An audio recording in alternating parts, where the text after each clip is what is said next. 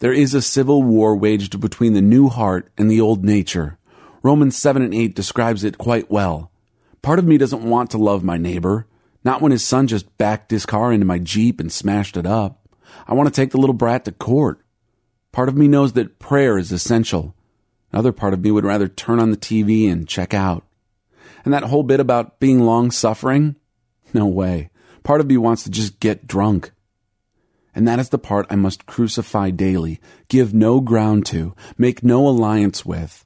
It's not the true me. It's my battle with the flesh. We all know that battle well.